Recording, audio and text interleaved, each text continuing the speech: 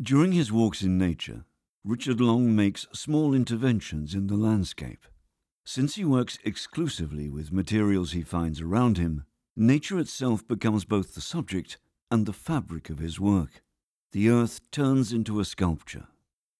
But characterizing Richard Long as an artist in nature leads to an apparent paradox.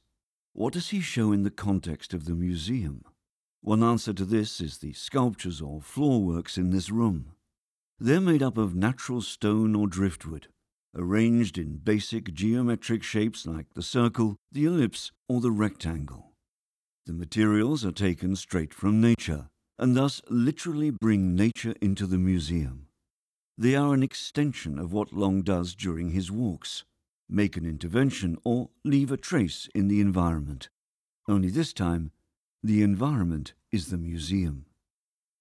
In their organized coarseness, the sculptures appeal primarily to our senses and remind us of our physical connection with the planet.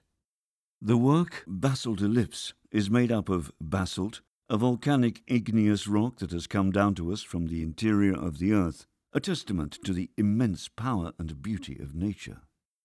The works also have a strong physical presence, even in ways that are invisible, such as in their weight.